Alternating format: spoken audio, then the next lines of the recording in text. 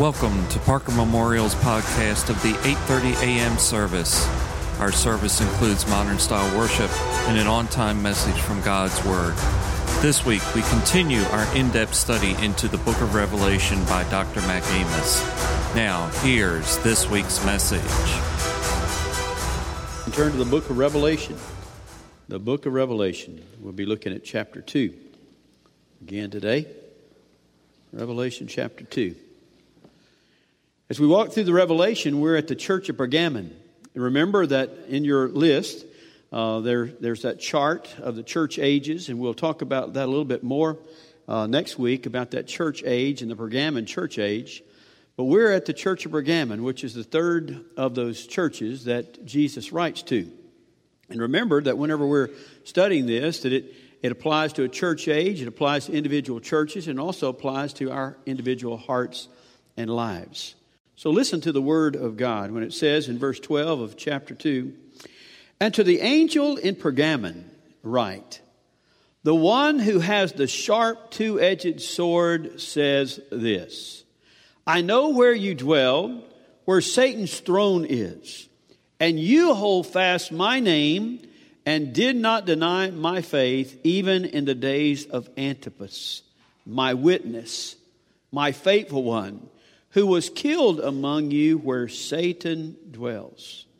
But I have a few things against you, because you have some who hold the teaching of Balaam, who kept teaching Balak to put a stumbling block before the sons of Israel, to eat things sacrificed to idols and to commit acts of immorality. Thus you also have some in the same way that hold the teachings of the Nicolaitans. Repent, therefore, or else I am coming to you quickly, and I will make war against them with the sword of my mouth.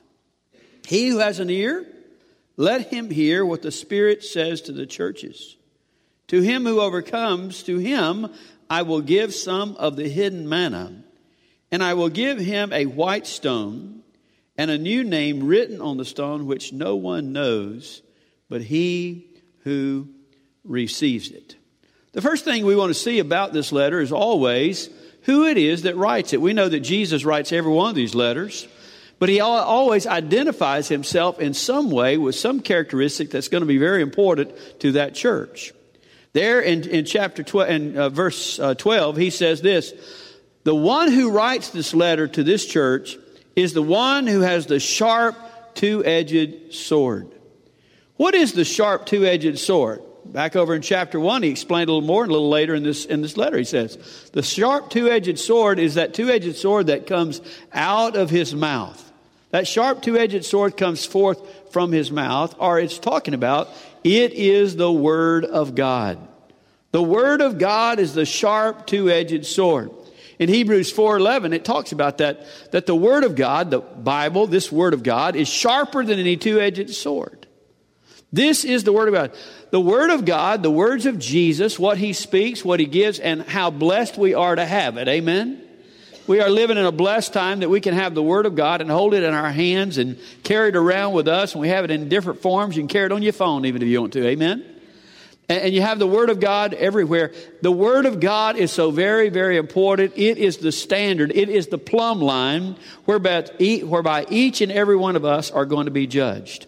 If you know anything of any books and you study anything, please make sure that you study this word, because this is the one that's going to matter when it comes to eternity. Amen. All those other books you're studying may be good for you right now, but this book is good for you right now and for all eternity.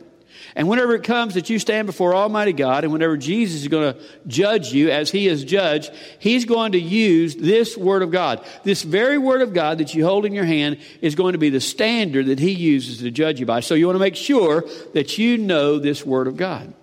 And it's important that He says this to the church of Pergamon, because there's some issues that He's going to deal with and some things He's talking about in judgment for them that's going to be very important that they understand and know that He speaks forth the Word of God. After He introduces Himself as the one who has the sharp two-edged sword, the Word of God, He then goes and gives that word of commendation.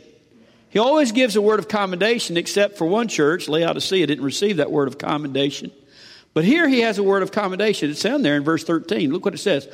I know where you dwell, where Satan's throne is, and you hold fast my name. You hold fast my name. You did not deny my faith, even in the days of Antipas, my witness, my faithful one, who was a martyr for the cause of Christ. He speaks a good word. He says, I know where you dwell. I know this city that you live in. Pergamon was the capital, the Roman capital of Asia. And it was a wonderful, glorious city as far as the world would see and the world could imagine. Whenever Jesus describes this world and this city, he describes it as a throne of Satan where Satan dwells. In other words, Satan is always working and Satan is moving. But remember this, Satan is not omnipresent. He can only be at one place at a time. Did y'all know that? He's not like God. He can't be in all places at all times. Now, he's got plenty of demons who are working for him and around him and about his business, but Satan can only be at one place and one time. And what Jesus says about this city of Pergamon says this city is a place where Satan wants to make his throne. It's the place where Satan hangs out. It's a place where Satan finds a place that he can do what he wants to do and have rulership and power over that particular city. And if there's one place that he'd want to be in the world, it is in the place of Pergamon. Now, whenever you are a Christian and you're set apart unto God and you're a child of God, you don't really want to dwell in the place where Satan has his throne. Amen? Matter of fact, that might be a good reason to leave town is because Satan has his throne. But they don't leave town. They're supposed to stay there. They're supposed to be there. And he says, I know where you dwell. I know the difficulty of that situation that you live in. Now, why would Jesus describe this particular city as the throne of Satan or where Satan dwells? Well, many different theologians say different reasons or different things. One of the things is because it was a place of worship of false gods. All the Greek gods, every one of them had a temple there. Whether it be Jupiter or be Zeus or whether it be Bacchus or whoever it might be, all of them had places of worship there. So any corner that you wanted to, it wasn't a Baptist church on those corners like in our city, but any place you went there was a place of worship. And all this worship is a worship of false gods. But remember what Paul says about the worship of false gods. It's not really the worship of false gods, it's the worship of demons. The worship of a false god is the worship of a demon. So he says where all of these temples are and where all this is happening, there's this worship of all these demons. And so if this is a place of worship of demons, it's certainly a place where Satan's power, Satan's hand would be working in a place that he'd feel very comfortable. Matter of fact, one of the key demons that would be there, or the key gods there, is the god called Asclepius. Asclepius is the god of healing. Did y'all know that? And he was known as the Pergamon god, the god of healing. And what it was is his temple was considered a hospital. Any of his temples were the hospitals where people would show up. Now, you know, we have places where we have hospitals now that are expert hospitals. If somebody gets cancer, they go to MD Anderson, or they go somewhere else. This was the place in that secular world. This was the place under that control where this God was considered the hospital. Matter of fact, everybody would go to those temples, and when they would go to those temples, they went there in order to be healed. In order to be healed. And do you know how they were healed? They would go in at night and they would lay in the temple. And whenever they would lay in that temple, there were non-venomous snakes that were all in the temple. And the tradition was, and belief was, that they went and laid down in the temple, and one of those snakes came by them and touched them during the night, that they would be healed. Now that sounds more like mythology than it does, or superstition than it does medicine, doesn't it? But that's what their belief was. That's what their thought was. And that was the god of the Pergamons, along with all these other gods. Well, it's not only the fact that it was a place where gods and false gods were worshipped, it was also a place of tremendous learning. Tremendous learning. Their library was famous because they had over 200,000 parchment. 200,000 rolls of parchment. Having all those books made. Now, you remember about parchment, don't you? First of all, there was something called papyrus. The first writing thing they would write on was called papyrus. It was made from the bulrushes of Egypt. Bulrushes of Egypt were dried out, and they would draw and they would write on papyrus. The only problem was it would dry out really quickly. As soon as they got it, it would begin to deteriorate. So that's why they had so many scribes that were writing the scripture over and over again on papyrus.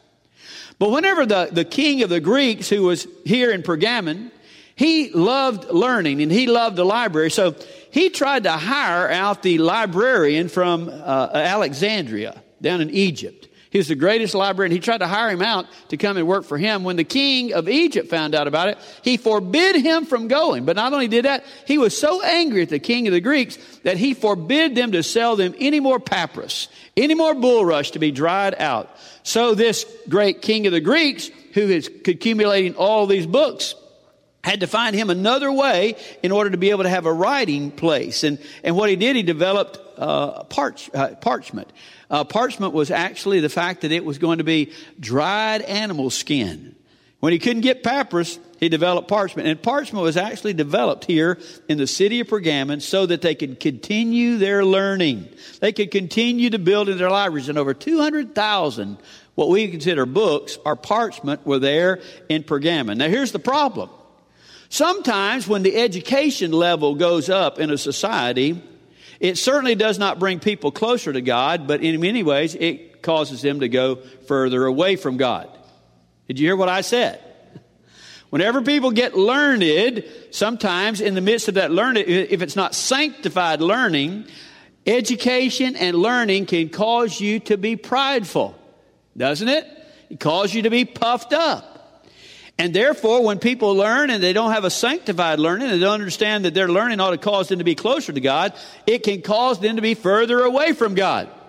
Any of you who have ever been to college, I guarantee you, unless you were in a special school, if you've ever been to college, you've had some professor somewhere, usually a sociology professor, a philosophy professor, or somebody who's going to tell you that there is no God. He or she figured it out. Aren't we comforted by that? You're going to have some professor who's going to tell you they're atheist, agnostic. Many of our colleges are controlled by atheists and agnostic. And young people, you better be prepared in your faith when you leave to go to college, especially if you're in a secular school. You better be prepared because they're going to challenge you on every front about whether or not what you believe is true, or whether it's myth, and whether it's for poor, dumb people to believe those kind of things. They're going to try to hinder you in every way. Well, I want to tell you something. The Christian faith stands up to any test. Some of the most brilliant people who've ever lived in this world have been Christians, and they can defend their faith, and they're apologists in regard to that. Do not worry about the atheists and the agnostics, but beware, they are out there. I watched that movie again, God Is Not Dead. I think you young people, y'all need to watch that movie about every 3 months. Y'all see the movie? You need to see that movie because that's where you're headed. Whenever this professor who stands up and is going to say, wants his whole class to say that God is dead before they ever proceed from that, and this young man stands up and reveals to the class and helps the class understand God is not dead. He is not dead. But whenever you're dealing with an educated group, and whenever you're dealing with these people who feel like they know more, they're smarter than God. Now, whenever you get to be smarter than God, that's dangerous, amen?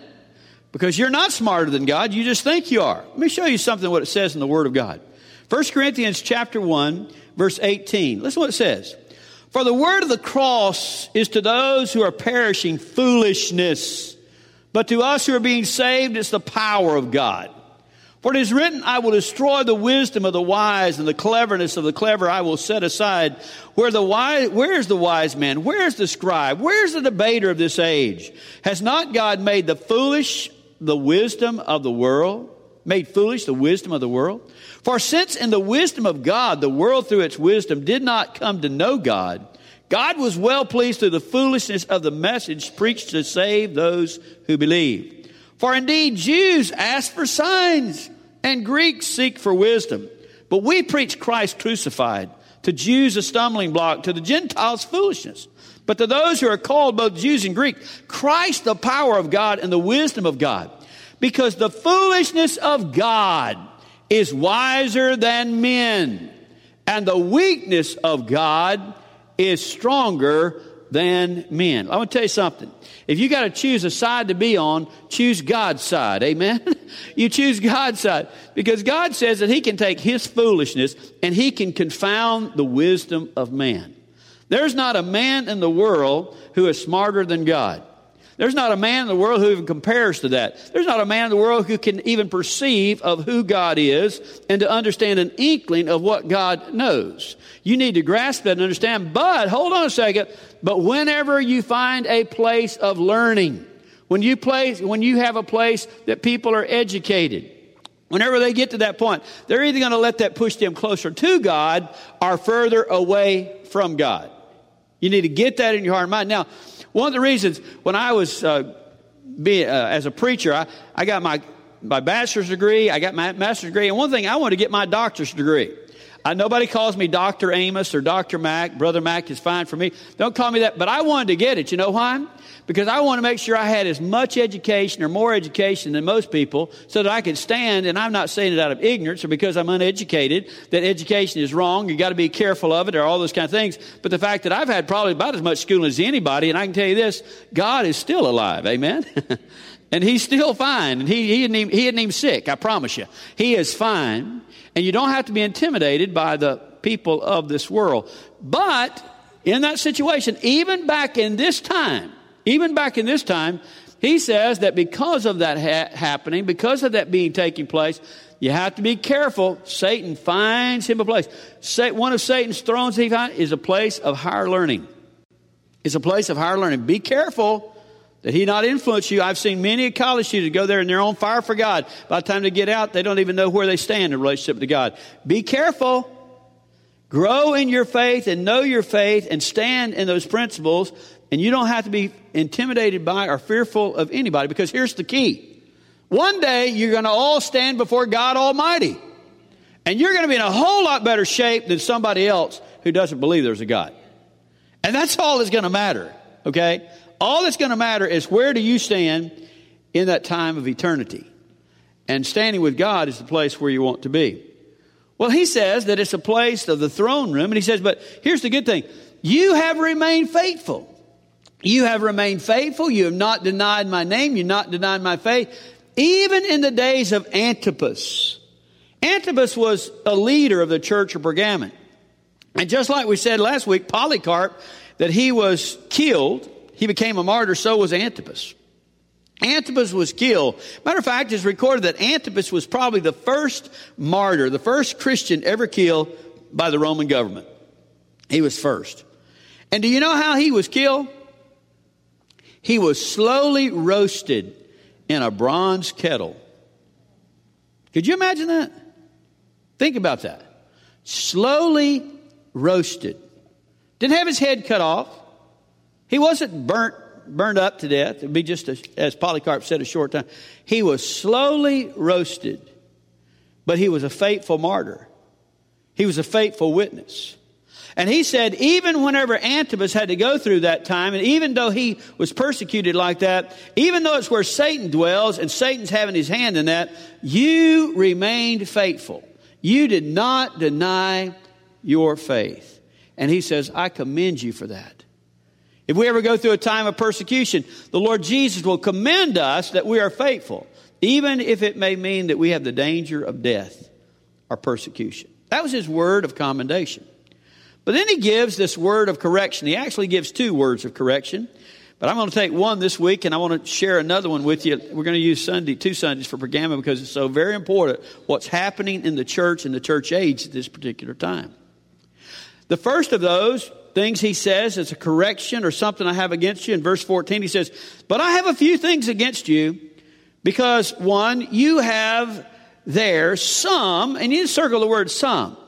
It's not all the church. It's not all of this church that has it, but some people in the church have begun to practice or hold to the teaching of Balaam. The teaching of Balaam. And he goes on and says, who kept teaching Balak to put stumbling blocks before the sons of Israel, to eat things sacrificed to idol, and to commit acts of immorality. Well, how many of you remember Balaam? You ever remember hearing about Balaam in the Bible? What's the one thing that everybody knows about Balaam? A talking donkey. That's it. A talking donkey. You'll find the story of Balaam in Numbers chapter 22. All right, Numbers 22 through about 3 or 4 chapters. But let me tell you the story, and then we'll get to what he's talking about. Balaam was a prophet or a seer. It's really kind of hard to understand who Balaam is. It seems as though he's a prophet of God, but he's certainly not a sanctified prophet of God. Because Balaam is always willing to take a dollar in order to determine whether or not he would curse somebody or he would bless somebody. You get it? He felt as he had this power to curse a people or a person or to bless a people or person, and he would do it for money. Well, Balak, who was the king of the Moabites, he was Moab's king. He was fearful of Israel whenever they were making this trek and whenever they were conquering these kings. And he was very fearful of them, so he knew about Balaam, and he sent some of his messengers to Balaam and said, Balaam, I will pay you money if you will come and curse this people. These people were the children of Israel, God's people. If you will come and curse them, I will pay you money. Well, Balaam goes, and he has a prayer time at night, and God says, no, you're not supposed to go. So Balaam said, no, I'm not going to go. Well, Balak didn't like that, so he said, well, send back more prominent messengers and tell him I'll pay him more money. And ask him to come. Well, they go back to Balaam, and Balaam says, well, let me go ask God again. Well, he should never ask God again. If God tells you no the first time, it pretty well means no, amen?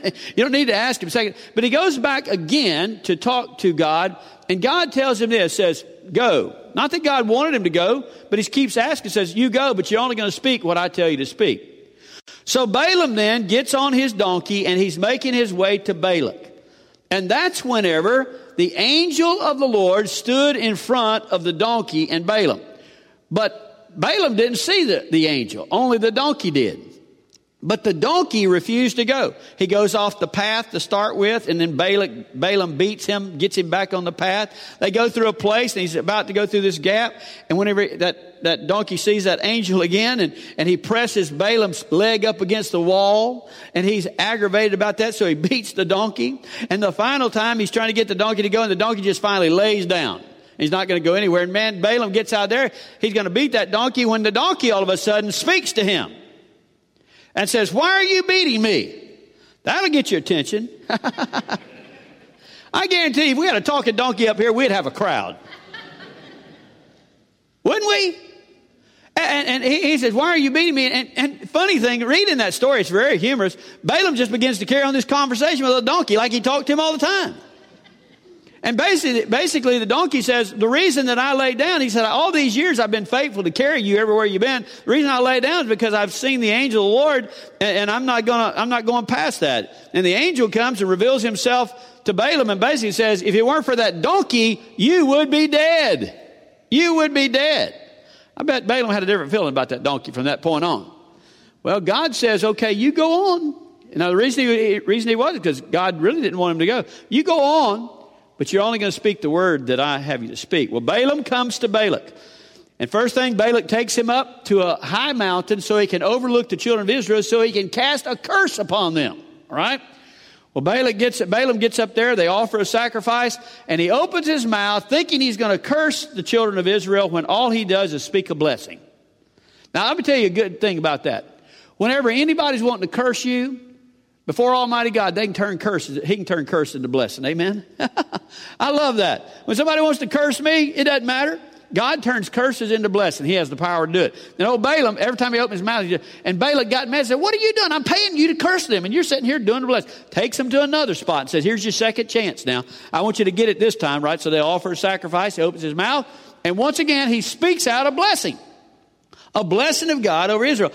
Balak cannot figure out what in the world. They give him a third shot at it to try to do that. And once again, he cannot speak a curse over the children of Israel. He only speaks a blessing. And Balak gets so upset, he just throws everything down and he says, I give up. And God says, I'm not through with Balaam yet. I'm going to tell you what's going to happen to you. And read it. And God, through Balaam, begins to tell what's going to happen to Moabites. And he also gives one of the greatest prophecies about Jesus Christ and the Messiah coming that there is anywhere in the Scripture.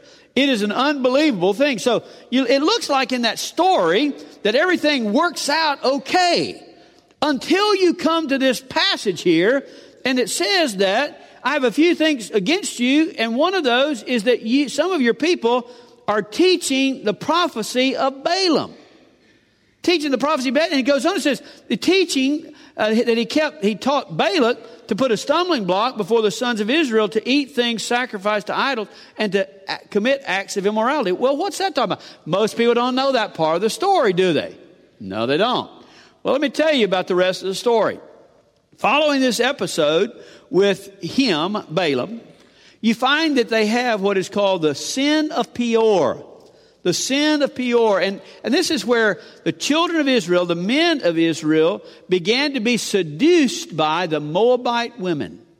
The Moabite women came in and seduced them, caused them to have immoral acts. Not only that, influenced them so that they began to sacrifice and to pay homage to false gods. All of this happens. It is one of the lowest times that you could ever imagine in Israel as they're traveling towards the promised land. But you don't really realize how that's happening until you turn to Numbers chapter 30, verse 16. Listen to what it says. I'll read it to you. Chapter 31, verse 16. Here's what it says. Behold, these caused the sons of Israel through the counsel of Balaam to trespass against the Lord in the matter of Peor, so the plague was among the congregation of the Lord. You hear what that said? The reason that they began to practice the sin of Peor, the reason they began to have fall into this temptation, began to compromise their life, is because Balaam is the one who told Balak what to do. Balak basically said this: if I can't curse them, we will corrupt them. If we can't curse them, we will corrupt them. And so he tells Balak, listen, God's not going to let me curse them. And so in order to get that money that you owe me, I'll tell you how you can really get the children of Israel. You need to get the Moabite women, as beautiful as they are, to go and to seduce the men. And if you'll seduce those men with those Moabite women through immorality, they will cause them to begin to worship false gods, and God will judge his people. You hear that?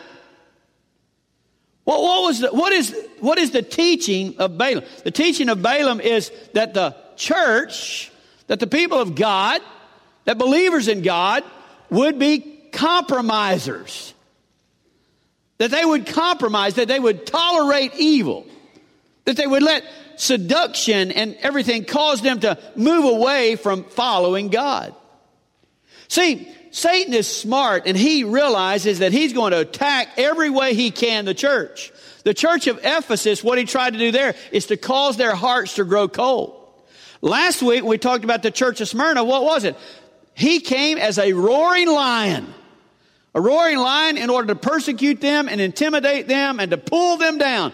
But that didn't stop the church. Now, he comes and he decides that he's going to use his oldest and best known method of causing people to falter, and that is deception. Instead of like the roaring lion coming in the front door, he's the slithering serpent who comes in the back door. Oh yeah, you remember him, don't you? In the book of Genesis, you remember him? The old deceiver, to get them to make the wrong choices, to do the wrong things, to act the wrong way. That's the way he first tempted Adam and Eve. And he goes back to his old ways and causes that temptation to come in the back door. And they fall into immorality. And they fall into idol worship. And they fall into all kinds of practices that are ungodly. And that's what he teaches as the prophecy or the teaching of Balaam. So what he's saying here is, this is the problem that's happening in the church. The church has become compromised. That some in the church are practicing ungodly and immoral things. That some in the church are eating stuff sacrificed to idols and drinking things sacrificed to idols. And they're not set apart unto God. And they're not the people that they ought to be. There's a problem because they are like the world. See, one of the methods that that Satan knows that will hinder the church of Jesus is this. If he can make the world look like the church and the church look like the world, the church loses its influence. Did you hear that? If Satan can make the church look like the world and the world look like the church no longer becomes a change agent. We don't influence our society. We don't change our society. We won't make a difference in their life. Why? Because we are just like them. And that's what had happened at Pergamon. That's one of the things he said, listen, some of your people are compromising. Some of your people are no longer standing where they ought to stand, and they're doing things that are ungodly and things that are in the world. That cannot happen. When I was dealing with young people, it used to be, I had young people all the time in college students come to me all the time. They basically ask this question: how much can I live like the world, look like the world, smell like the world, do like the world, and still be saved? That's what they ask. Hey, how much can I be like the world, live like the world, do like the world, and still be saved? They want to be saved, but they want to know how much they can live like the world. Instead of asking the question, how much can I live like Jesus, be set apart unto Jesus, and walk with Christ? They weren't asking that. Well, let me tell you something.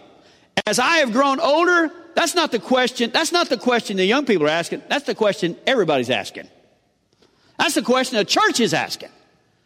Constantly. You deal with the issues of how much can I do? How much can I be like the world? How can I live like the world? How can I be in this thing? How can I do that? And still be saved? That's not the question we ought to be asking. The question we ought to be asking is how much can I do to be like Jesus to make a difference? Here's the problem. We have lost our influence in the world. And you want to know something? The world loves it. That person out there loves Satan, loves it. You know why?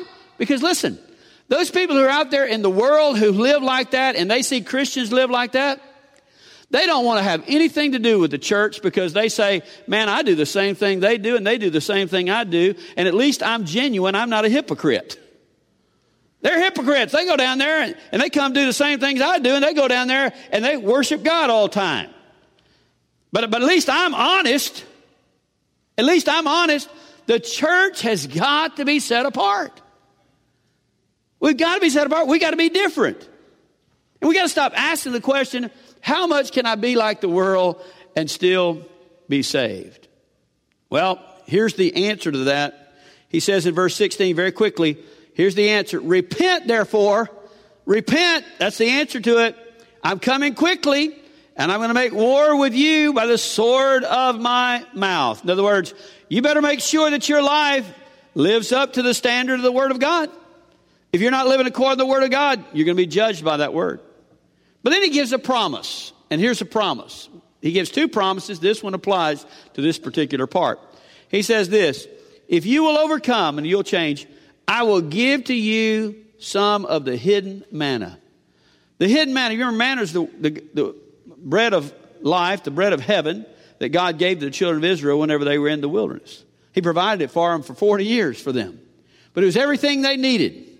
The hidden manna is the manna that was taken and put in the Ark of the Covenant. You remember that was one of the things that was in the Ark of the Covenant. A commemoration of what God had done and His provision, that He has ample to provide for everything that is needed. Well, here's what God says. If you'll realize that you're doing the wrong thing, and you'll realize that you're going the wrong way, and you realize that you're acting like you ought not act, if you'll just repent, turn from that, I will reward you and I will bless you by giving of the hidden manna. In other words, I will provide every spiritual blessing that you need. I'll give to you spiritual blessings that you could never imagine. I'll pour out to you things to satisfy your heart. Because if you're doing some of these things and acting on it, there's obviously something in your life that's missing. There's something in your life that you're trying to fill in. There's something in your life that shouldn't be there, but you are trying to do it. Listen, if you will not look at it to be in the practice of immorality, and if you look at it that it's not going to be the practice of Satan, if you'll look at it to not be those ungodly things, if you'll just repent and come to me, I'll meet every need of your heart. I'll fill up your life. I'll cause you to be overflowing in your spirit.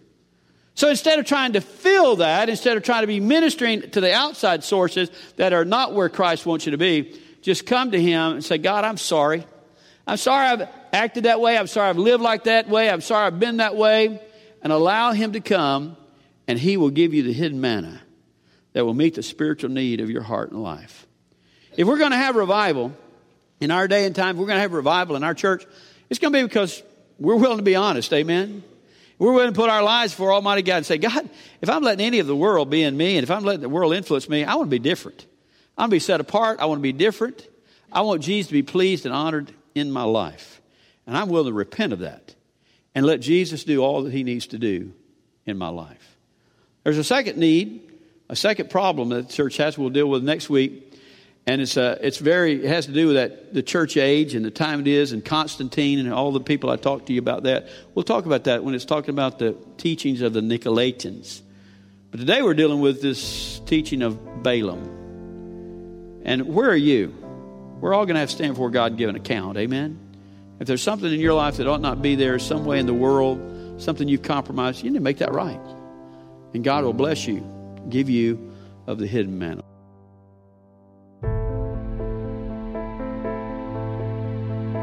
That concludes this week's message from Brother Mac.